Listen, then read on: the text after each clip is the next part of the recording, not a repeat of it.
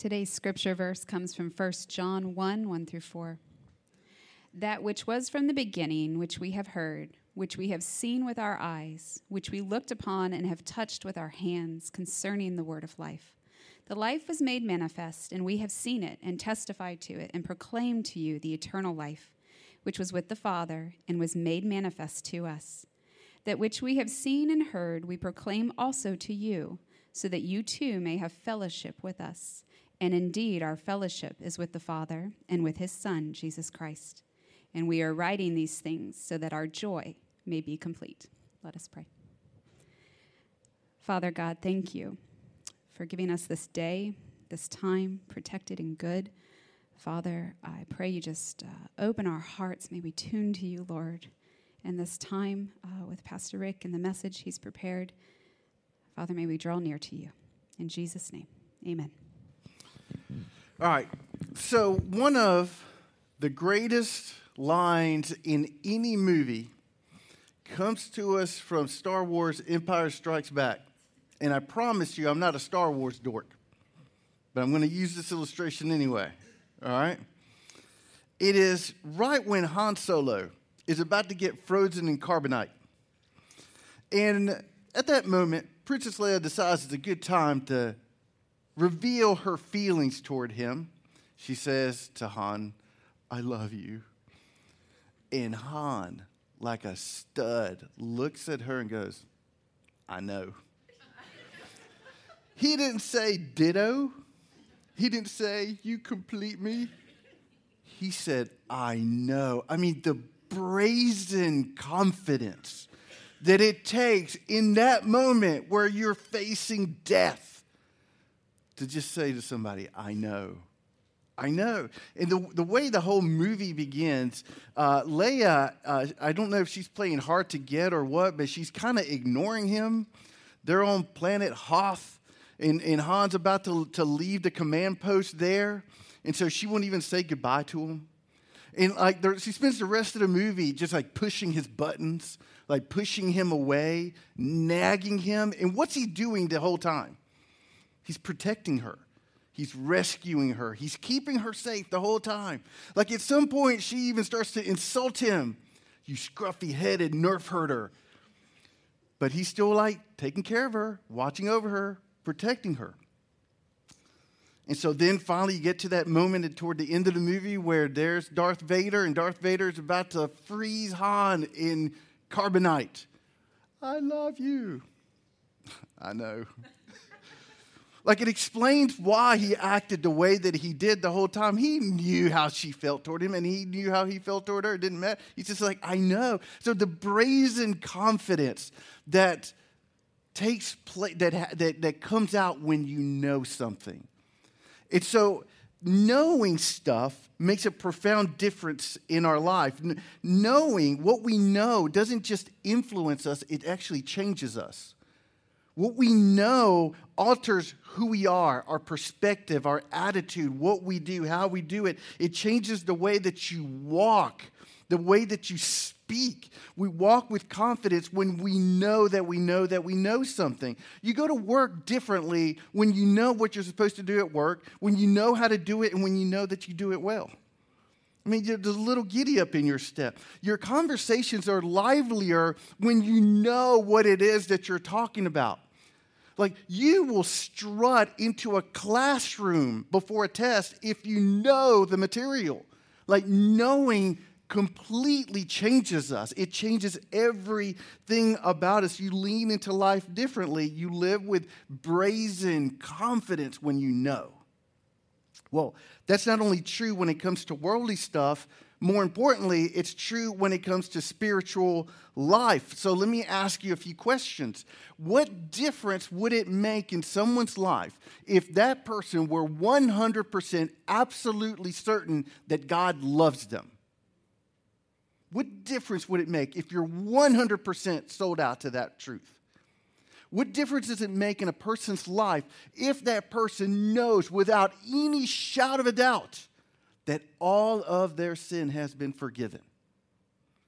What difference would it make in someone's life if they're 100% crystal clear that when they breathe their last breath on earth, their life in heaven begins just like that? Would it make any difference? I think it might. I think it should. I think that knowing those kinds of truths and realities, if they're true of us, would result in a spiritual confidence that would show itself and reveal itself in the rest of our life. So we would speak to our spouse differently. We would interact with our children differently if we know God loves me, He's forgiven me, I'm going to heaven. Like, it changes it. Like my relationships with my neighbors, with my coworkers, something of this spiritual confidence, knowing those things should exude and present itself in how I relate with other people. It should change my thought habits. It should change my emotional condition. There should be a greater sense of peace, some joy in my life as I'm walking in this spiritual confidence. It should change my priorities. How I spend my money, how I spend my time, who I spend my time with. Like, what am I doing? How am I living? All of those things would get altered, my walking, my talking, if I absolutely knew 100% without any doubt, God loves me, my sin's forgiven, I'm going to heaven. So, with that, I invite you all to open up to 1 John in your Bible. If you don't own a Bible, stop by the info table and grab one of these. That's our gift to you. We want everyone to have their own copy of God's Word. But today we're starting a sermon series where we're going to be walking our way through the book of 1 John. And we're doing this with this one goal in mind. We want everyone to live in the know, to live life in the know. I would love for all of us to live with the confidence that comes from knowing that I'm good with God, that I'm right with God, that He loves me, He's forgiven me, and I'm going to heaven. I want us all to live in the know. Christianity is radically different than every other religion on the planet. And I could go through a bunch of ways in which Christianity is different. There is one thing in particular that every other religion holds in common. And that is this: you can never, ever know what happens to you after death. Every other religion on the planet would agree on that. You can't really know. You can't know if you're going to heaven or whatever they would call heaven. You don't know if you're right with God or whatever it is that they call God. You just have to kind of keep your fingers crossed and hope for the best. That's literally what the other faiths or religions would teach. They would teach that not only do you need to keep your fingers crossed and hope for the best, you better work your spiritual fingers to the bone and do more good than bad in hopes that just maybe the good that you did outweighed the bad that you did. And then maybe, just maybe, that was just enough to get you where you would want to go. Every other religion on the planet teaches that. Complete and total uncertainty. I'm just hoping, I just wish, I'm trying, I'm doing my best. We'll see how it goes. Christianity stands alone because at the center of our faith is a promise, eternal life. A promise, y'all. It's a promise. It says in John chapter 3, verse 16, Jesus himself said, "For God so loved the world that he gave his only son, that whoever believes in him should not perish but have eternal life." That's a promise. Those who trust in Jesus Christ, who he is and what he did, don't need to worry, don't need to fear, don't need to doubt, don't need to question, don't need to wander. All who place their faith in Jesus can know with 100% crystal clear, absolute clarity that God loves them, that their sin's forgiven, and that they're going to heaven. We can live with that full confidence. You know why? Because it's not based on what we do. It is completely based upon the promise of God. That's how we can know.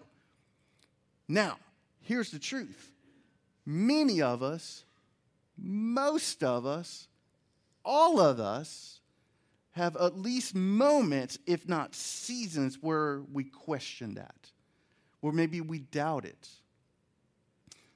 I don't feel saved. Whatever that possibly might feel like, the Bible never tells us what it feels like to be saved, but I don't feel saved, so I must not be saved. Or I committed such and such an act in sin, and a believer would never do such a thing, so I must not be a believer. How do I know that that decision I made when I was 13 was real? A lot of stuff has happened since. I've lost a lot of hair since. Like, a lot of life has happened. Like, how do I know? How do I know? So we're going to work our way through this book of 1 John. Because, folks, this is one of my favorite books of the Bible. And the reason why is that it tells us how we can know. It gives us a diagnostic evaluation where you can check yourself whether or not you have, in fact, received eternal life. So 1 John was written by the Apostle John. It was, in essence, a letter. And he tells us in the letter, in 1 John chapter 5, verse 13, he tells us why he wrote the letter. He says, I write these things to you who believe. So he's writing to believers who believe in the name of the Son of God, so who believe in Jesus, that you may know that you have eternal life. Like, implied in the verse is the very possibility that someone who believes in Jesus may have moments or seasons in which they doubt whether or not they have received life. It's possible, I'm not sure if I know it. I kind of think it, I'm hoping. But what he's saying there is, I'm writing to you that you may know that you have eternal life. So we're going to walk our way through this because, folks, there's nothing worse than walking around not knowing or unsure, especially when it comes to the single most important question that any of us could ever ask. Where am I going after I breathe my last breath? When all things fade, just like we just sang. When it all fades and I come to that last breath, I want to be sure about what after that. So this book helps us. And so over the next 3 months or so, we're systematically going to walk through this. And I want to invite you to start reading it on your own. Just go ahead and get ahead of me. Just start reading it so that you can live life in the know, so that you can live with eternal security and eternal assurance and spiritual confidence, that which God wants us to live in. So let's just start working our way down the first couple of verses. 1 John 1, verses 1 and 2. It says, that which was from the beginning, which we have heard, which we have seen with our eyes, which we have looked upon and have touched with our hands, concerning the word of life. The life was made manifest, and we have seen it and testified to it and proclaimed to you that the eternal life, which was with the Father and was made manifest to us. All right. Again, a letter written by the Apostle John. He's writing in a world not any different than ours, quite honestly. People are people. I don't care if it's the first century or the 21st century. It's all the same. We just have gadgets. That's all.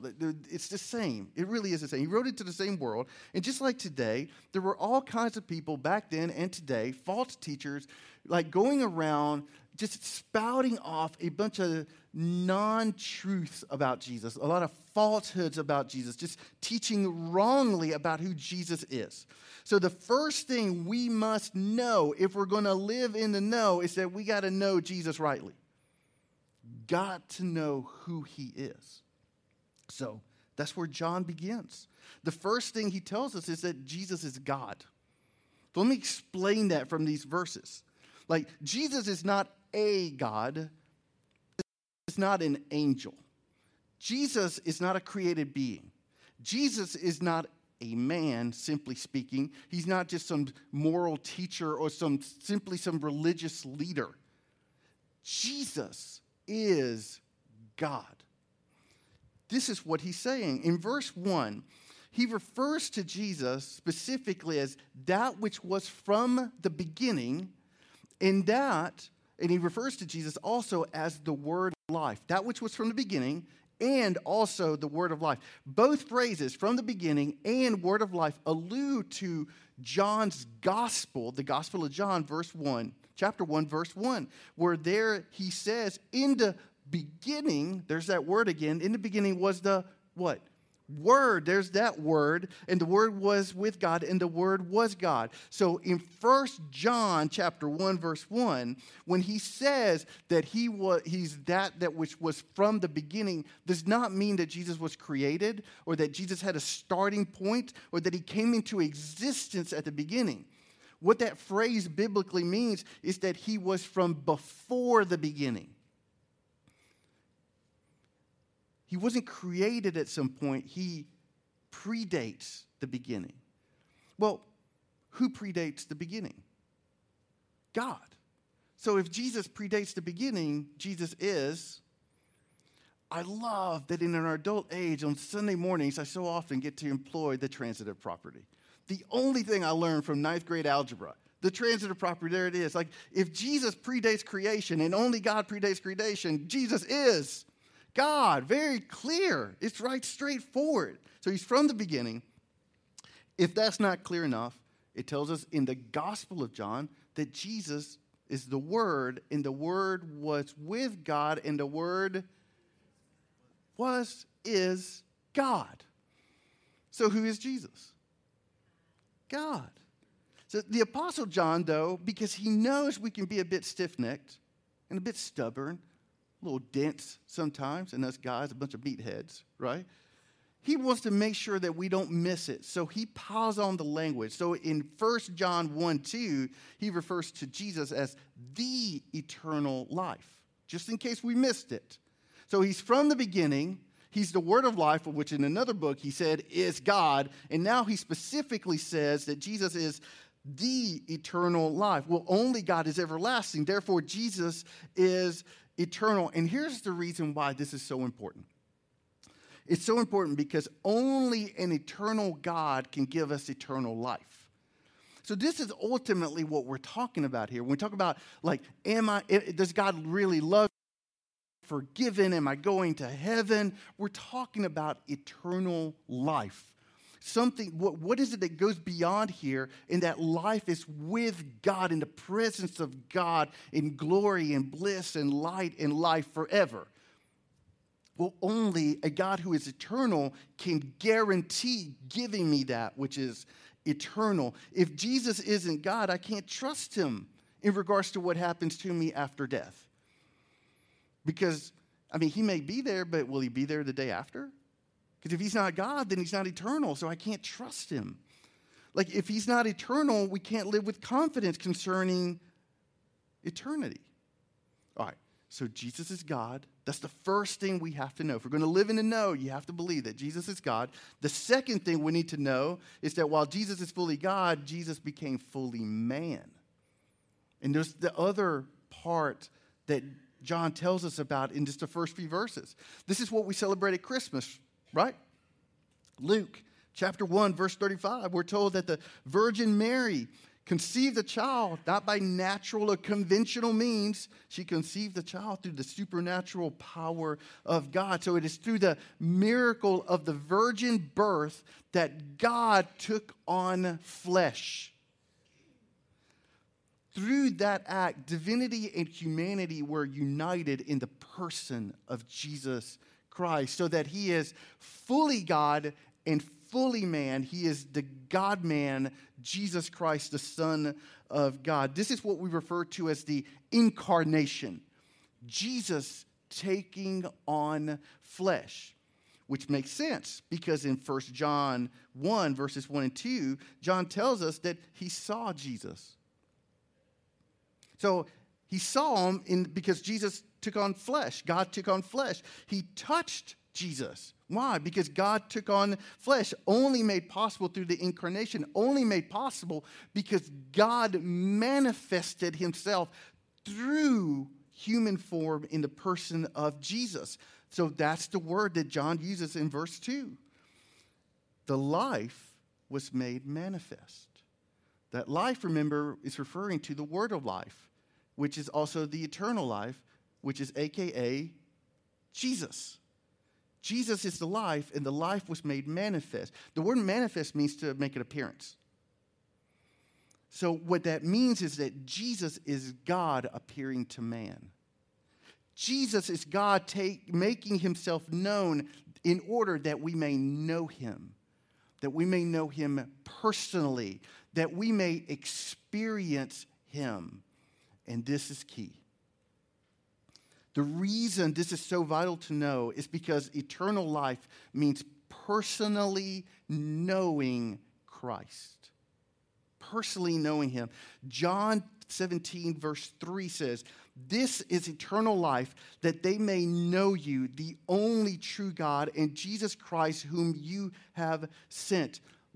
Look at that verse. This is eternal life, that they may know you. What's eternal life? Knowing Jesus, knowing the Lord, knowing God. We have this tendency, and I'm sure that I'm part of the problem for perpetuating this notion, of thinking of salvation and the forgiveness of sins and our status in God and eternal life as this gift certificate, in a sense. That God says, here you go, you want this? Here you go, who else wants one? He's like in heaven, like throwing them out like candy, as if he's like vouchers. Who wants a get into heaven voucher? Here you go, as if he's throwing it out like that. That is not at all what eternal life is. Eternal life is knowing God. It is not something that he gives us apart from himself. Receiving eternal life means receiving Jesus into your life. That's what it means. It's what it is. It's personally knowing him and experiencing God in your life in a loving, relatable, experiential way. You know, I love the baptisms from last week. You know, I love every once in a while we'll do the baptisms, and last week we had two. And Miss Sue Tomasco, she shared in her testimony. She shared a line that I just loved. It says, she said, "I know that Jesus is always with me, and I talk to him constantly, and it brings me peace of mind." That is what eternal life looks like. Peace of mind in the present, in this life. Why? Because I have a relationship with God. I have received something from him. I speak to him. He speaks to me. It might not be audible. He speaks to my soul, to my conscience. He gives me peace of mind. It's real. It's experiential. First, that's the blessing of knowing God, of knowing Christ, of having received the Lord into our lives. And there's only one way to live with spiritual confidence in this life, and that's if you know the Lord yourself. So I ask, do you know him? Do you know the Lord? Have you seen him with the eyes of your heart? Have you seen him? Have you heard from him? There's the only way that we can live with spiritual peace of mind in this life. This is the only way that we can live with spiritual confidence. It is knowing him. That, at the end of the day, is living in the know. So I'll be honest with everybody. It's a weird day. It's a weird Sunday. I don't know what I preached last week. Half the people aren't here today. On top of that, Jesus was risen again today too. You know, it's like it wasn't just last Sunday. But anyway, we'll admonish those people when we see them. No, I'm kidding about that, kind of. It has been a difficult week, and one of the more difficult weeks in the life of Anthem Church, but maybe ever, quite honestly. 3 of our family, of our church family, 3 different people lost a loved one. 3 different families lost a loved one this week. And so in the midst of that, I'm like, I don't want to preach. I don't want to prepare a sermon. I don't have time for that. I got other things to now worry about. So I didn't want to put a message together. And here I am. And the reason why, I spent a few days just sulking. And the reason why, it's just I hate death. I hate it. It's not right. It's absolutely not right. it's abnormal. There's nothing about death that is normal. It's common, but it's not normal. We were not created for death. We were made for life. And we know this in the depths of our soul. That's why anytime we're confronted with death, it jars us. So we hear someone's passing, there's something inside of us that recoils at the thought of it because it's not, no, that's not right. And so the awful truth is that our physical bodies, this flesh that we inhabit, is corruptible. And the ultimate corruption is death. So one day, sooner or later, one way or the other, we are all going to expire. We're all going to succumb to death. And what's going to begin to happen on that day is that our bodies are going to undergo a terrible corruption. Our bodies are going to rot.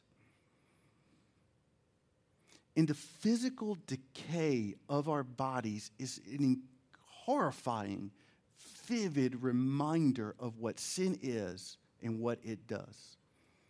Sin is the corruption of our soul, and the wages of sin is death. No, God warned Adam, the first man in the Garden of Eden, you shall eat of any fruit in the Garden of Eden, eat of any of it except for one. Just don't eat of that one tree. For if you do, you will surely die. God warned him. He said the punishment for disobedience is going to be you're going to return from the dust from which you were made. And we know the story. Adam didn't heed the warning. He didn't listen to God's word. And he ate of the one fruit that God said don't eat of. And through that one deliberate act of disobedience and sin, through that one act, death now plagues the world. Death entered the world through that sin, through that original sin in the Garden of Eden. So it's because of his sin that the rottenness of sin has been passed down to each and every successive generation and each and every person since then. It is why it plagues the entire human family. Doesn't matter skin color, doesn't matter tribe, doesn't matter what language you speak. Everyone is plagued by death. Sin is a moral corruption akin to a metastasized cancerous tumor that is just eating away and killing us. That's what it is. And there's no avoiding it, folks. It's completely inescapable. Because of sin, we will all one day return to dust. And you don't have to be a Christian to believe that. You don't have to be a Bible scholar to know that that's true. Everyday aging, just our normal everyday aging reminds us of our mortality. Each day we discover a new wrinkle, don't we? Every day, hairline's a little further back. Each day, we become a little less mobile, a little less agile, a whole lot more fragile. Every day. No, I'm pretty sure, in my mind, I'm 18. I remember at 18, I was bulletproof. So I thought. And here recently, here's Bulletproof Rick. And here recently, I had to go to Walgreens and buy triple strength osteo biflex with chondroitin. I don't even know what chondroitin is. But you get it when you're old because everything hurts. All of a sudden, I can't go to a restaurant and not take reading glasses because I can't read the menu. Either the print's too small or it's too dark.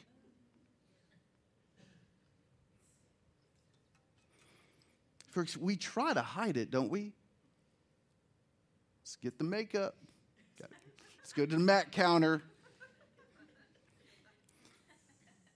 Let's do our hair. Let's get it did. Need some hair dye up in there.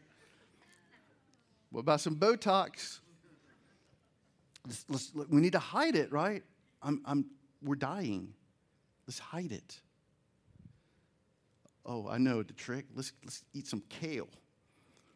Let's fix our diet and start exercising. And you know that we may look a tad bit better as a result of some of that. And we may be a little bit healthier, and that's a good thing. But you know what? At the end of the day, guess what? Death still comes. It's coming. And death is undefeated so far. Then you have sickness.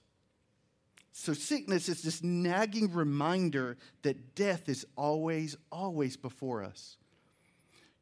Get cancer, go to the surgeon. They have to literally cut and excise dead, necrotic, diseased tissue out of your body. What do you think medicine is?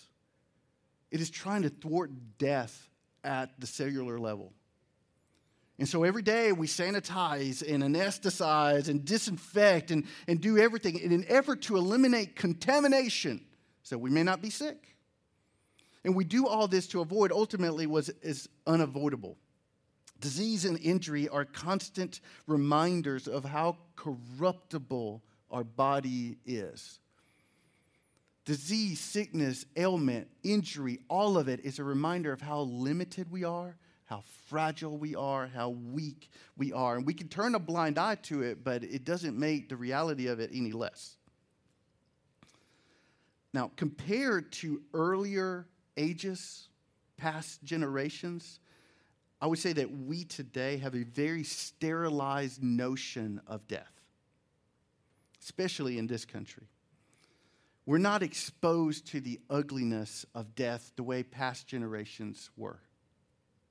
Let me illustrate. Today, we're more than likely to pass in a hospital than we are at home.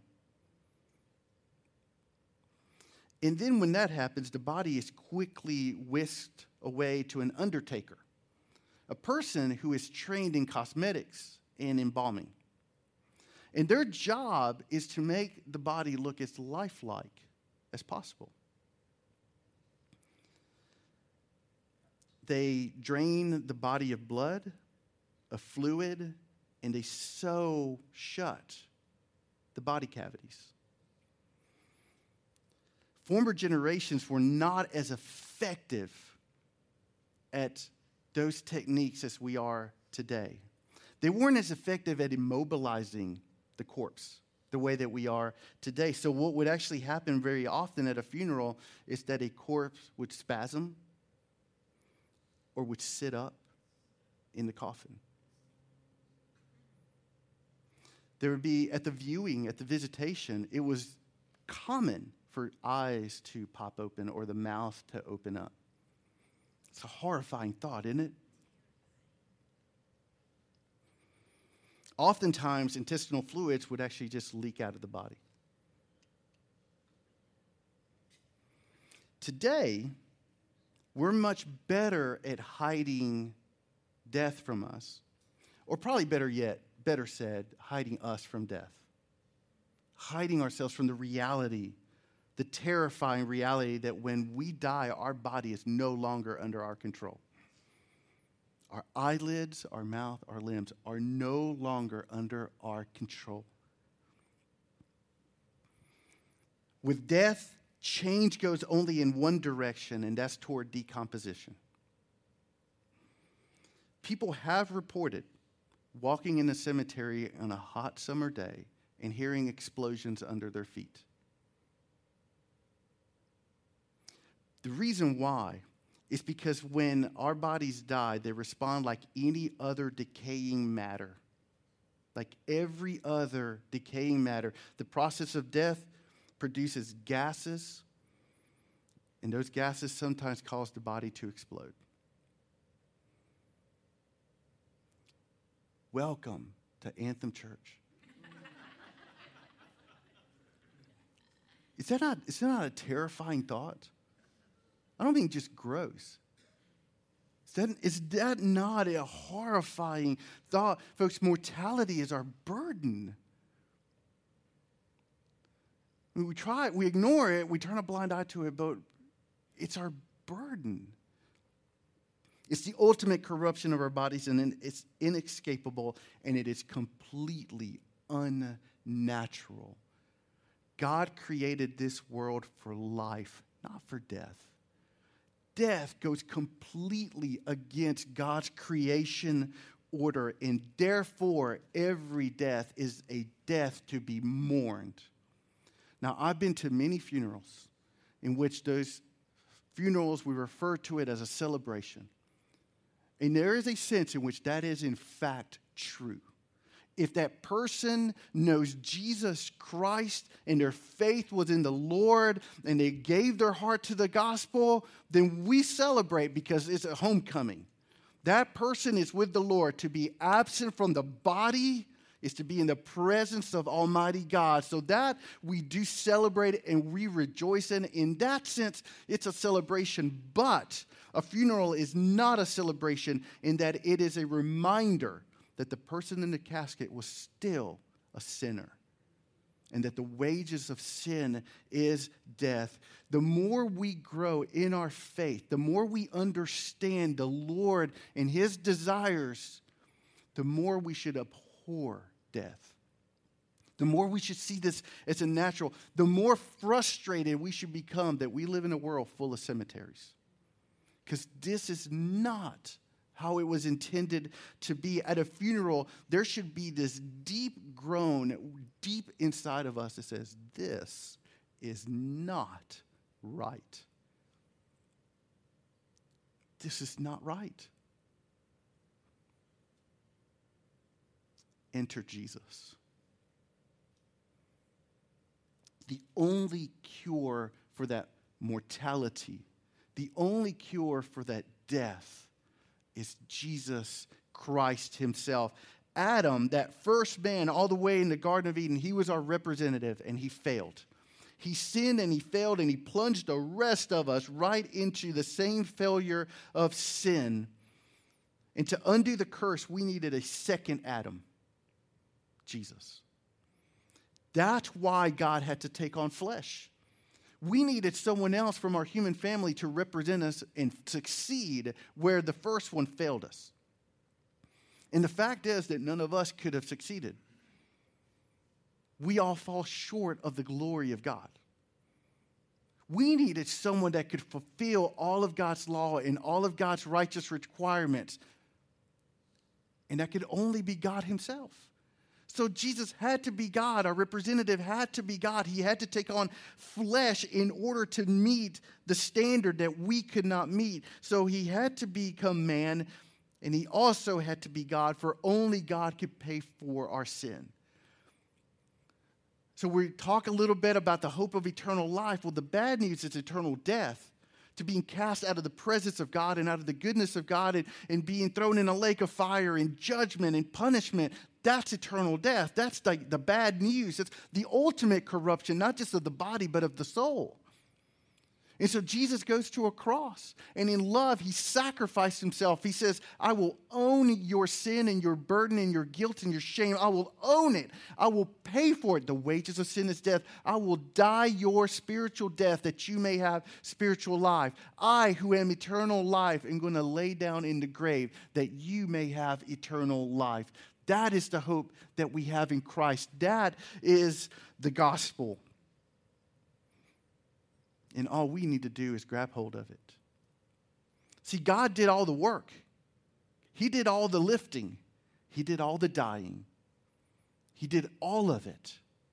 And He makes a promise, whosoever believes in the Son of God will not perish, but receive what?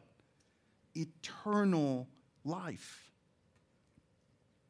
The eternal life that God offers is a gift of grace. It cannot be earned. It is not deserved. It is simply something that God gives because He loves us, and we must reach out in faith and grab onto it. That's what faith is. Faith is our heart reaching out to the very promise that God makes. It's reaching out to the gift that God gives us, and that gift is eternal. It's not just for today, it's eternal. Some would argue that you can lose your salvation. There's some that would argue that you could lose the gift of eternal life, as if someone received eternal life at some point and at some point forfeit it, give it up, relinquish it, walk away from it, give it up, lose it. I don't believe that's the case. I don't believe that's the case at all. You can't lose salvation or forgiveness of sins once the Lord Almighty has given it.